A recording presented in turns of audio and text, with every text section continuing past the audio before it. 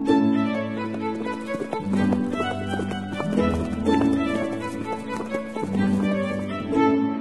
listening to Nick Luck Daily. This edition is brought to you by FitzDares, by the Racehorse Owners Association, and by Thoroughbred Racing Commentary's Global Rankings.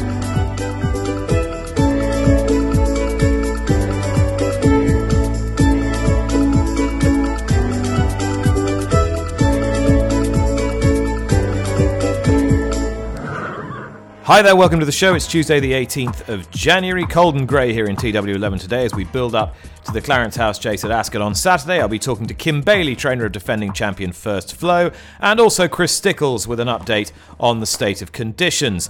Ronan McNally, outspoken Irish trainer, joins the programme once again, this time to express his dissatisfaction at the reaction of his horse's performance after drifting notably in the betting at Warwick on Saturday. Sean Tugel from Gainesway Farm, the historic Gainesway Farm in Kentucky, is my guest as we go around the bloodstock world with our friends at Weatherby's. And in a few moments' time, you'll be hearing from the Chief Executive of the Racecourse Association, David Armstrong, a regular on this programme, about some figures that have been published in today's Racing Post as regards racecourse attendances, particularly post-COVID. And their senior writer, Lee Mottershead, is with me now. So, Lee, do these figures tell us anything?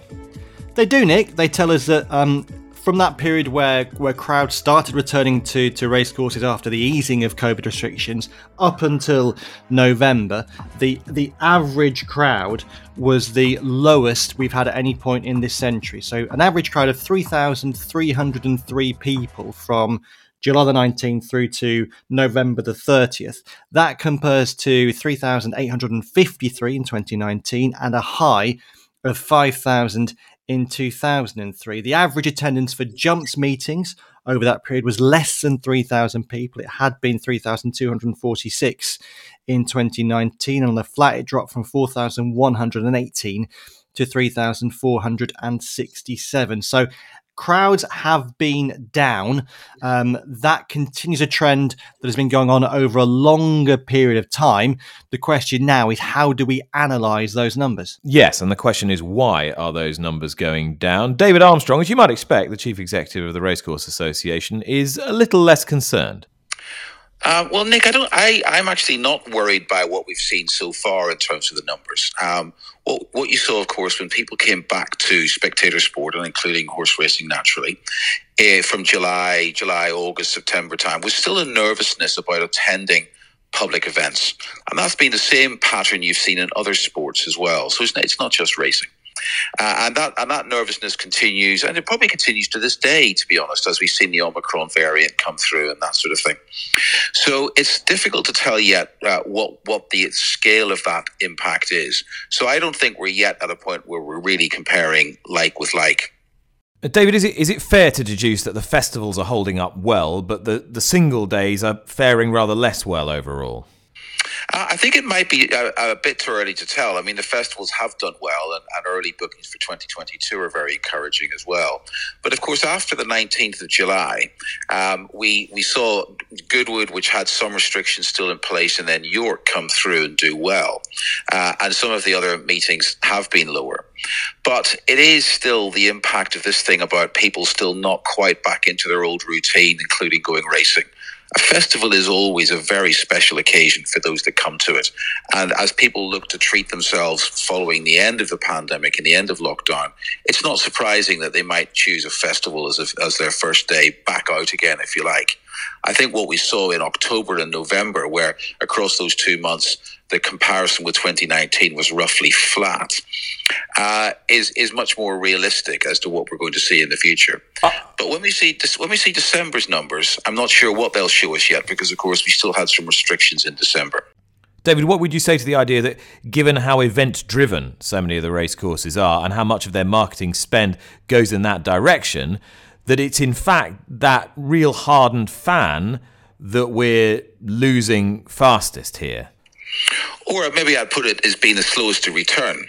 as opposed to losing. But what you'll see over the coming months is quite a lot of marketing activity, both from racecourses and from GBR centrally on behalf of the sport, to try and address that issue and to try and encourage former racegoers or pre-pandemic racegoers, if I can call them that, back onto the racecourse. But not only those people, also looking to attract new fans, new racegoers to the courses as well. So we're not sitting back and comfortably thinking everything's okay. There's significant marketing activity already started in the case of some of the courses you mentioned, but also more generally for the sport coming through now into 2022. David Armstrong, their Chief Executive of the Racecourse Association. I said to David Armstrong, Lee, before I chatted to him, that there was a job going for him in government as a spin doctor if he wanted one. He can put a good gloss on it. That is his job. He has faith. He is an optimist. I just wonder whether we have slightly misunderstood what the public's reaction might have been to being allowed to get out and about and do things again. Because there was a temptation to think that as soon as the gates were open, as soon as you were allowed out of your house, people would be flooding into every racecourse in Great Britain at every conceivable opportunity. Yeah, and that hasn't necessarily been the case, but it is a confusing picture because you look at some examples. For example, just plucking one out, the November Saturday at Cheltenham had an attendance last year, this season, of 33,668, which was bigger than in 2017, 18 and 19. A number of days have had very strong figures. York's Ebor meeting did extremely well this year. Ebor Saturday went from 27,000 in 2018, 28,000 in 2019 to 29,000 in 2021. But generally speaking, I think some racecourses have been struggling. Now, I think some racecourses haven't necessarily as yet been chasing crowds as hard as they might have done in the past. The most notable example of that being Ascot, which we've been reading about, has already set lower attendance limits for the Royal meeting this year. And I think that's partly guided by the experience of what they found in 2021, when a lot of racegoers report that they actually enjoyed being in environments where there were fewer people in there. And my goodness, there really were few people on some days. If you look at particularly at the Shergar Cup, for example, that went from 31,000 people, Nick, in 2018 to 23,000 people in 2019 to only 11,000 people in 2021. The Leger Day at Doncaster this year went from 27,000, 28,000 in most recent years to 23,000 this year. So I think some racecourses really have struggled to get crowds back. David Armstrong has made the point, and it's a fair point, that the advanced sales for a lot of the big festivals in 2022 have been strong. But I think that tallies with a wider move, Nick, in which people tend to be booking tickets now for events they want to go to, as opposed to just rocking up on the day. I remember being at Cheltenham on New Year's Day, and Ian Renton was pointing out there that in the past, New Year's Day would have been the biggest day when people would just turn up at the races, almost as an impromptu decision. Oh, we're going to go racing. That didn't happen this year, and it doesn't happen now. So I think the fact that we're seeing more advanced sales is merely reflective of the way that people are planning to go to an event. And I just say in a wider sense as well, the picture really is confusing. I'm a big theatre goer, Nick. I know that a lot of theatres and a lot of shows have been advertising half-price tickets for January and February, and I've made the most of that. But equally, I saw 3 shows last week, 2 of which played to packed sellout audiences. Yeah. So for certain things, people are very much prepared to return to what they used to do, but not for everything. What did you make of my point to David Armstrong about the extent to which COVID has affected racing's hardcore fan base? Yeah, I mean that's probably fair. And also, if you look at the demographic of racing's hardcore fan base, I wonder if that's a factor too. Because they're that bit older and are that bit more vulnerable. Yeah, absolutely. You mentioned Ascot. There are still horses and races that will get bums on seats, get people through the turnstiles, and Shishkin against Energumen should do at Ascot this Saturday afternoon. What sort of ground will these 2 horses be racing on? I've been speaking to the clerk of the course, Chris Stickles. Well, at the moment we're soft, Nick, and the forecast really is for this sort of dry weather to continue. We've got a high pressure here. We've got a sharp frost this morning. It was down to -1, so it's pretty white here this morning as we speak. Tomorrow, Wednesday, is due to be a little milder. We're not expecting a frost tomorrow morning, and then a frost again sort of Thursday morning, Friday morning, and a little bit Saturday morning. I don't think it's going to change hugely. we'll probably end up with a mixture of soft and maybe a bit of good to soft. But generally dry forecast, and we shall cover the shaded area under the grandstand and the takeoffs and landings by Wednesday evening, ready for I think it's the coldest morning will be Thursday morning. So it should be pretty reasonable ground for January. Any danger in terms of frost, or are you not worried given the forecast you've got? No, the forecast isn't that severe. I mean, I think we're just taking, being cautious really in case temperatures do dip a little lower than perhaps forecast. But given the current forecast, we're covering what we're planning to cover will protect us. So no danger as regards the frost, according to Chris Stickles. They're covering the vulnerable areas. Dave Yates-Lee said yesterday on this show that tightening ground would play in Shishkin's favour. Are you inclined to agree with that if they both turn up?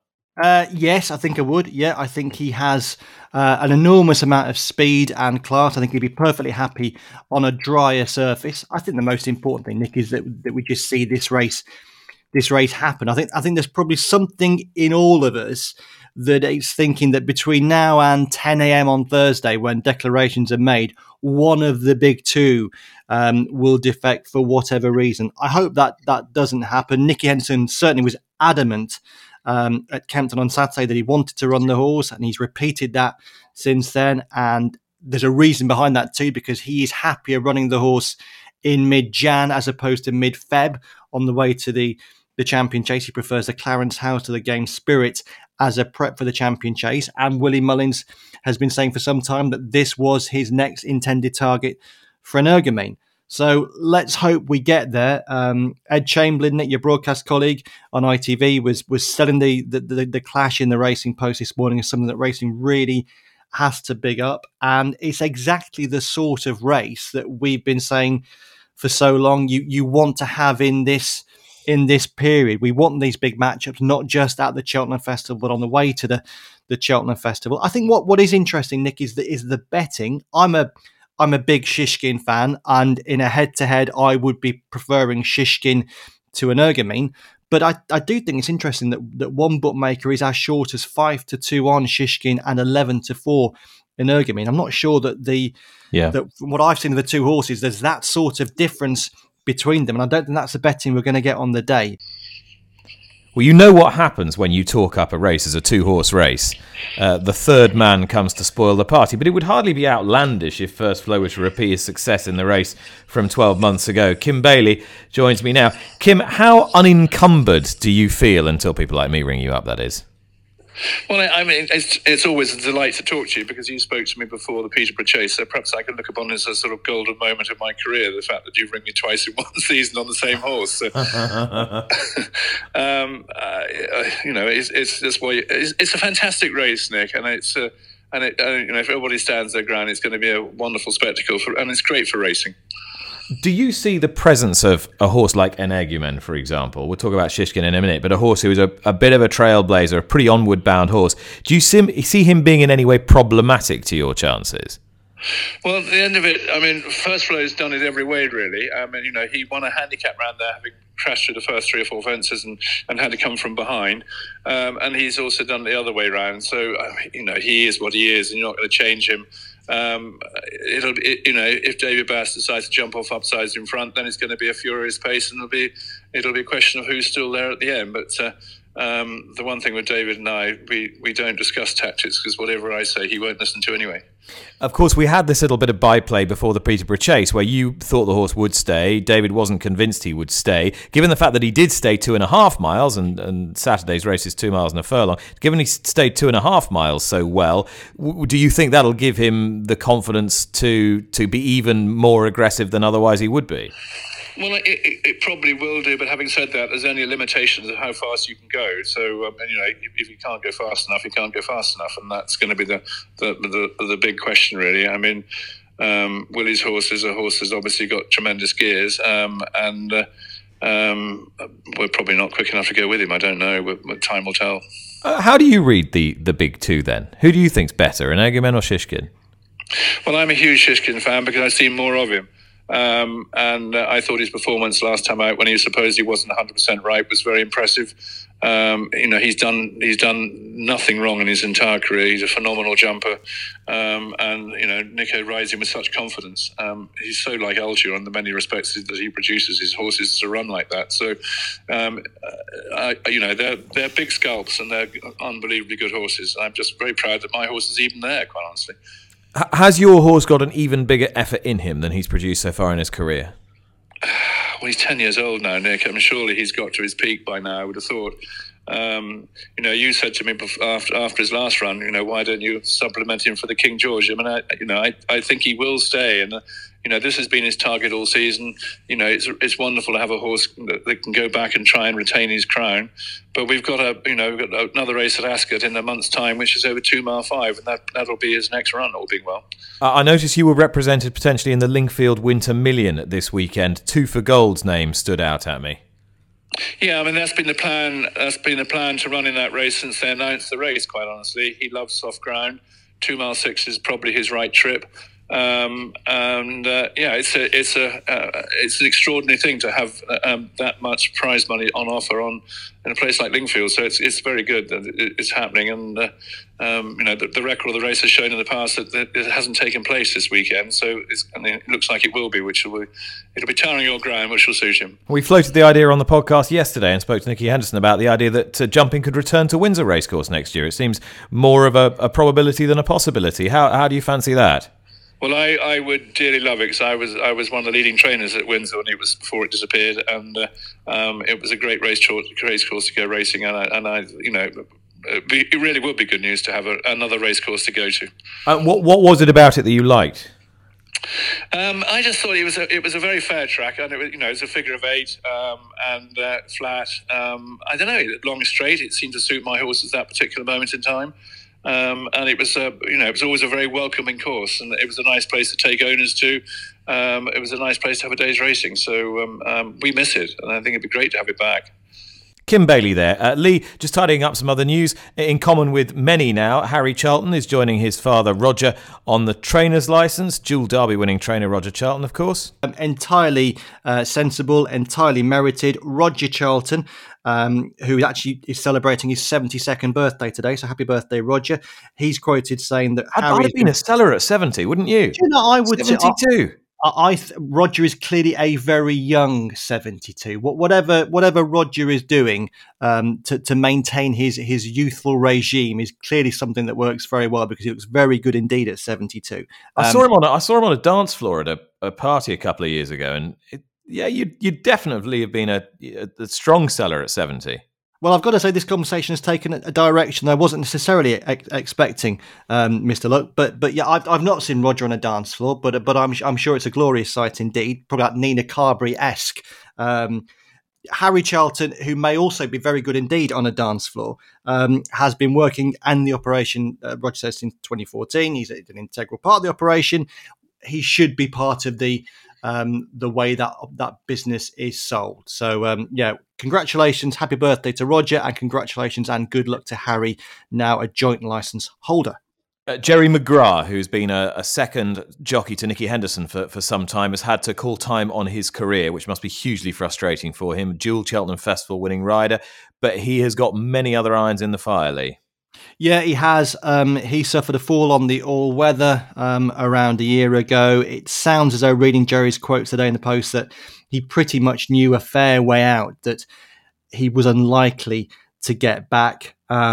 He had a really successful career. He was an extremely talented jockey who's having to end his career, sadly, far too soon. But he gets out in one piece, and it could have been much worse for him, as he points out in his quotes. It sounds as though he might be wanting to move towards the bloodstock direction for his future career. But I also know, Nick, that, again, going back to Kempton on Saturday, when I was speaking to Nicky Henderson about Shishkin's workout on Saturday morning on the Farringdon Road gallop, Nicky was talking about all the people that were there with him watching that gallop, and he made a point of saying that Jerry McGrath was there, and that Jerry had become an increasingly useful addition to him as part of that training setup there. So I think there's absolutely no doubt that Jerry McGrath is really valued within 7 barrows, and I imagine he will continue to be so. And given his excellent approach to life and the business,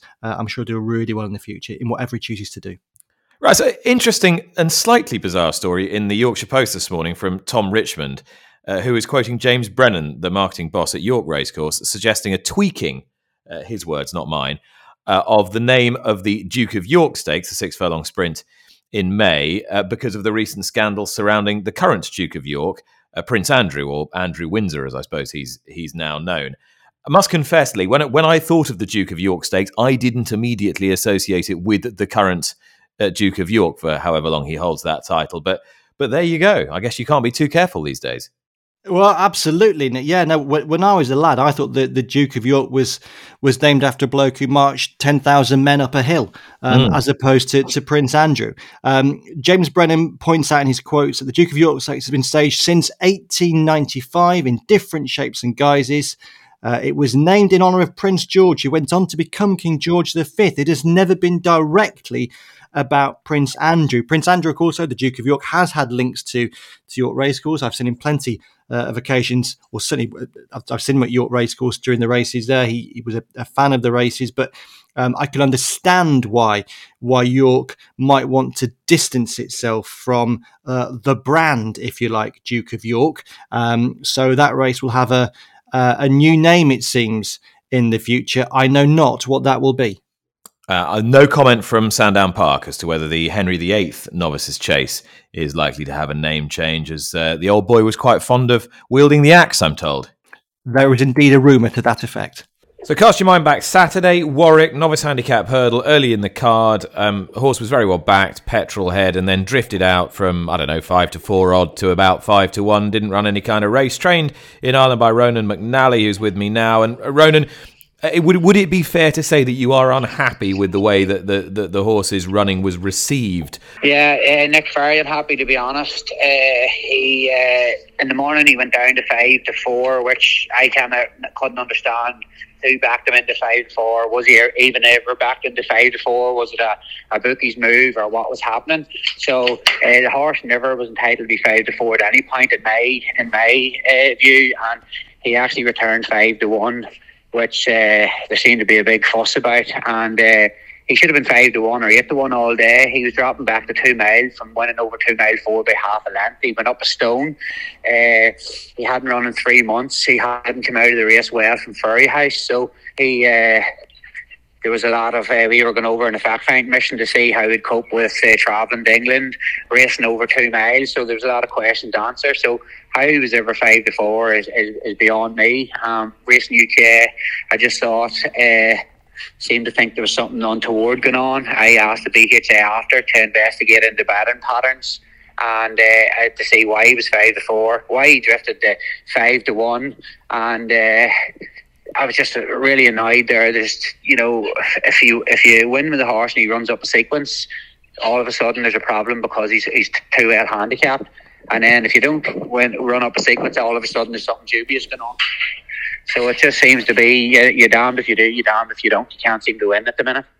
I mean, if you were laying one of your horses in this country, if you were a bookmaker pricing them up, you'd obviously price them up with a big careful because you've landed a right couple of really well publicised touches. So you'd think, well, I don't know what the price this horse should be, but I don't really want to lay a McNally. And then I suppose if no money at all really comes for him because you don't fancy him and nobody else is backing him, then he could take a rather precipitous walk in the market. Would you accept that there were people who were prepared to lay him at any price because they knew he would not win? No, well, I can't. I can't tell you one person that could have said categorically that horse wouldn't win. If he had went and won over there on Saturday, I was delighted. I was going over there to try with 2 horses. If they'd both won, sure, I was over the moon. It was an ITV racing. Do you know what I mean? So there's not one person in that world should have been able to know to lay that horse at 5 to 1 or whatever price he was. So have the BHA got back to you? Have they said they will investigate for you? They haven't got back to me. I just asked the representative that I was talking to. I asked him if he will investigate into the betting pattern for why he was 5-4. First of all, to see was there any money even to put him into 5-4, or was it a bookie's move? And then also then did he just go to the price he should have been all day anyway, or was there actually somebody that had led him? So I haven't heard any word back, but I will chase it up. I sort of every time I speak to you, I'm getting a sort of less enthusiastic version of Ronan McNally on the phone. Are you getting close to packing this in now? Look at him. I'm not enjoying it at all. The authorities in Ireland are just, this case is dragging on for 2 years with the improvement of form is a real deal. I seen a newspaper article on Saturday and one yesterday saying that the case is going to be concluded next month, which I haven't even been told myself by the authorities that anything about the case or what's going on. So it's I don't know. My handicap marks from my last 4 winners have been £22, £17, £16, £14. Like, I don't see anyone else getting those hikes. I'm having horses win by half a length getting £14. It's just getting look, it's becoming very unenjoyable. I had a great day with the Jam Man, but that day was ruined because all this nonsense with Petrolhead. You know, who in their right mind could have said that horse was a 5-4 shot in an 18-runner competitive race in England, where Nicky Henderson and all the big trainers had horses? You know, it's just lunacy. I suppose the obvious way of responding is sort of action speaking louder than words. Can you get either the Jam Man or the Real Deal to Cheltenham, and can you get them to Cheltenham with a winning chance? I could get the Real Deal. I don't know, to be honest, at the moment. He's just not firing on all cylinders, so he won't run until I sort of have him back. But Jam Man realistically would have a live chance in the Bertemps there. But to train horses well, you have to be enjoying it. But if you start to take this whole nonsense starts to take the enjoyment out of it, like, you can't go and have a winner nowadays without people giving off in some form or another. Jam Man definitely would have a live chance in the Bertemps there if we can get him there in one piece and he improves for Saturday. Ronan McNally there, Lee, sounding rather less chipper than has been the case in the past. Yes, he does not sound like a happy man there in that conversation, Nick. The reality, however, is that for right or for wrong, bookmakers and I'd say the media as well, when we look at the form of horses trained by Ronan McNally on a race card, there is often, I say for right or wrong, very little confidence that the form those horses have shown in the past will in any way have a correlation with the form those horses show when they race on the day itself. So I can understand why Mr. McNally is disappointed, but I know full well that if I was a bookmaker and I was having to put up a price on a Ronan McNally trained horse, I would be incredibly careful. So again, I can see why he is disappointed and angry, but equally, I think there is an alternative point of view that explains why things are as they are. Well, it's Tuesday, and that means we go around the world of bloodstock with our friends at Weatherby's, their Stallion book and their Global Stallion app, on which and in which you will find some of the most illustrious stallions, not only in Europe, but also standing in North America as well. And if you flick through at present and chance upon the names Caraconti, Raging Bull, Tappet, and frankly, why wouldn't you, Mackenzie, Spun to Run, and Taprit, you will find that they're all housed at the ridiculously historic Gainesway Farm in Kentucky, from where Sean Toogle, who's the Director of Stallion Sales, joins me now. Sean, to say this is an historic establishment is to sell it short. It's a sort of cascading fall of great names in bloodstock that have contributed to what Gainesway is today. I'm not quite sure where to start. Perhaps you can dial us somewhere back near the beginning. Yeah, certainly it's an incredible piece of property, and Anthony Beck, the Beck family, Graham Beck purchased Gainesway now going on 33 years ago from John Gaines, and the original property obviously goes way back to the original land grant and the Elmendorf farm and the Hagens and now to the Becks and through the Whitney families. It really is an incredible place, and it's a special place to drive people around. La Troyenne is buried on the farm. Tom Fool's buried on the farm. Regret, the 1915 Kentucky Derby winner, trained on the train track that's still there on the farm, and she's buried on the farm, next to Peter Pan and Mahmoud and Winning Colors, who the Graham family purchased back in the early 90s. She's also buried on the farm. So it's certainly one of those places that you don't have to go very far to find some spectacular history in our industry, that's for sure. Just even in those few sentences, you evoke the names of the Whitney family, His Highness the Aga Khan, John Gaines himself, the man who conceived the Breeders' Cup. You've been involved in Winstar Farm at Hillendale. You've been in Lexington for nearly 20 years. When you walk around this place every day, do you feel that sense of responsibility, a custodianship of the sport? It's certainly. I think as you are in the sport longer and you get to be around some pretty special animals and get to read about special animals, recently Jim Shank, a bloodstock agent here in Lexington, his wife curated and moderated the Keeneland Library for many, many years. And he came out to look at the new stallion and Raging Bull, and we were talking, and he ended up sending me some articles back from the early 80s of John Gaines in an interview and some pretty interesting things. And it was John Gaines's dream to stand a stallion at Gainesway Farm who could rival Lexington, maybe the greatest stallion of all time. And just this year, Tappet sired his fourth Belmont Stakes winner, equaling Lexington as the only two horses to ever sire four Belmont Stakes winners. So been over 100 years. So it's kind of crazy and obviously very grateful that I'm in the position to be able to, walk 50 yards out my office to be able to feed a peppermint to Tappet any day I want. So it's pretty special, and it certainly is. It's not taken lightly. I think the longer you're around, the more you appreciate places like Gainesway and Claiborne and some of the places that really made the bluegrass. Let's zone in on Tappet, a remarkable racehorse, but a much more remarkable progenitor, really, and one of those very few stallions that we sometimes refer to as a breed shaper. His progeny are unusual. What sets them apart, do you think? As you said, 4 individual Belmont Stakes winners. 1.5 miles is not a common distance in North America. It's not. It's the first time any 3-year-old's going to run it, and most likely it's the only time they'll ever run it. I think it's amazing what he's able to do to produce four Belmont Stakes winners, and also having produced multiple 2-year-old champions. Says a lot on his ability to sire a wide range of very talented horses. Just this year we saw, in this crop alone, we saw his champion 2-year-old, which hopefully will be champion 3-year-old Essential Quality, who did win the Belmont Stakes. And then just on the 26th of December, we saw Flightline, who might be his best horse he's ever sired. The way that John Sadler, his trainer, and the people around him, and the brilliance that he's already shown.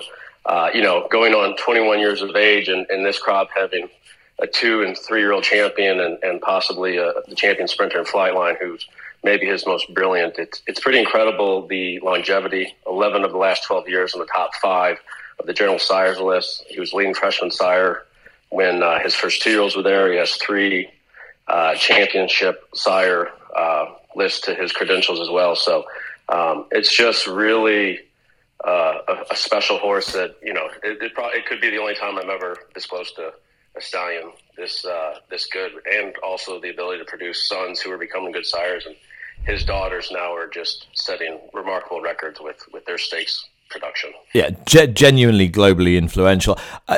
When you get to this point with a stallion like that, when they attain that sort of legendary status and they're starting to kick on a bit in years as well, how do you manage them? How do you then decide how to sort of eke out their careers, if you like? Yeah, certainly, as horses get a little older, the industry wants to kind of look at them as a has-been. Certainly, Tappet is far from that, and is still quite competitive with his younger rivals. But I do think himself and Into Mischief, the only 2 horses in North America to have over $1 million covering sire average this past year, are really special, and they separate themselves. He is going to breed a little bit of a smaller book this year, closer to 90 versus the 115 he bred last year. His fertility is still very good. He's a horse that as long as he can breed 2 times a day and we don't overdo it with him, he gets through his entire book. His fertility has remained extremely good, even now in his 20s. So very exciting, and people recognize that. I mean, just alone this year, we have the Dam of Central Quality coming back. We've got Midnight Bisou now booked to him, and the list goes on of just unbelievable mares that are going to be visiting him this year. So he still maintains that extremely high quality mare. I want to touch a little on your link with history again, and particularly manifest in Raging Bull, a son of Dark Angel, who we know so well in Europe has done brilliantly, and also Caraconti, an originally European trained winner of the Breeders' Cup Mile, who raced in the Arcos family. How important is it for you to keep that tradition of sort of European turf sires going in North America? Certainly Gainesway and John Gaines, you go down the memorial fountain of great stallions that have stood at Gainesway over the years, and it really was based on, kind of turf milers from around the country. And so it's kind of going back to our roots a little bit here with Raging Bull. And those horses that came over to stand here, and they were turf based, but they, made history by producing dirt runners. And if you look at Raging Bull, top and bottom, he certainly has plenty of strains of Northern Dancer, plenty of strains of Mr. Prospector. And he stands over a lot of ground with a lot of leg and strength. So he's that kind of horse that I think, is by an outstanding sire in Dark Angel, and can not only hopefully produce outstanding turf horses, but also be able to, cross over and produce dirt horses. And that's something that we've seen Caraconti do extremely well, and has helped him, put a nice little foothold into the Kentucky marketplace here, where turf sires can be a little bit, behind the 8 ball with some American breeders at times. We've seen a nice change in the number of turf races and the purses in turf racing go on here. So, Caraconti's been able to get a Kentucky Derby starter. He's had classic winners in Europe. He's also had outstanding greatest stakes horses here in America. His best leading runner, Princess Grace, is almost a millionaire now, just turning 5, grade 1 placed. So, his smallest crop of 2-year-olds were this past season. So his best bred books, both in numbers and quality, are coming, and just that ability to get both greatest stakes winners on dirt and turf, it gives you a larger breadth of the industry that recognize you, and more advantage to be able to get more mares. The industry has plenty of challenges. Do you see enough around you every day to remain optimistic that it can stay successful? I'm a glass half full kind of guy every day of my life. So I always believe that there's always positives to come. I do think our industry as a whole has a lot to look forward to. You got to go through some tough times to get back to the good times. It's an industry of highs and lows, and that doesn't mean just the horses, but also the people sometime in the industry as a whole. So I think we've gone through some low times recently, but I do think, I see a lot of my peers who we work with quite a bit, and I see a lot of positivity. I see a lot of, very intellectual, hungry young people who have a real passion for the game. And, I think when you allow people who have passion for the game to be involved, then that passion can carry over and create some great things. Sean Tuggle there from Gainesway Farm. Thanks to Sean, and thanks to all my guests today. Lee is still with me, has a tip for you.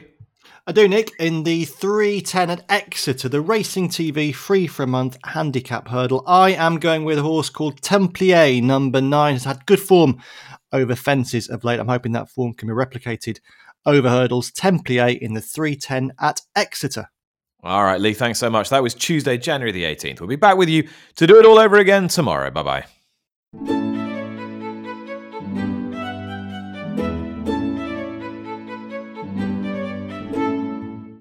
You've been listening to Nick Luck Daily, brought to you in association with FitzDares, the Racehorse Owners Association, and Thoroughbred Racing Commentary.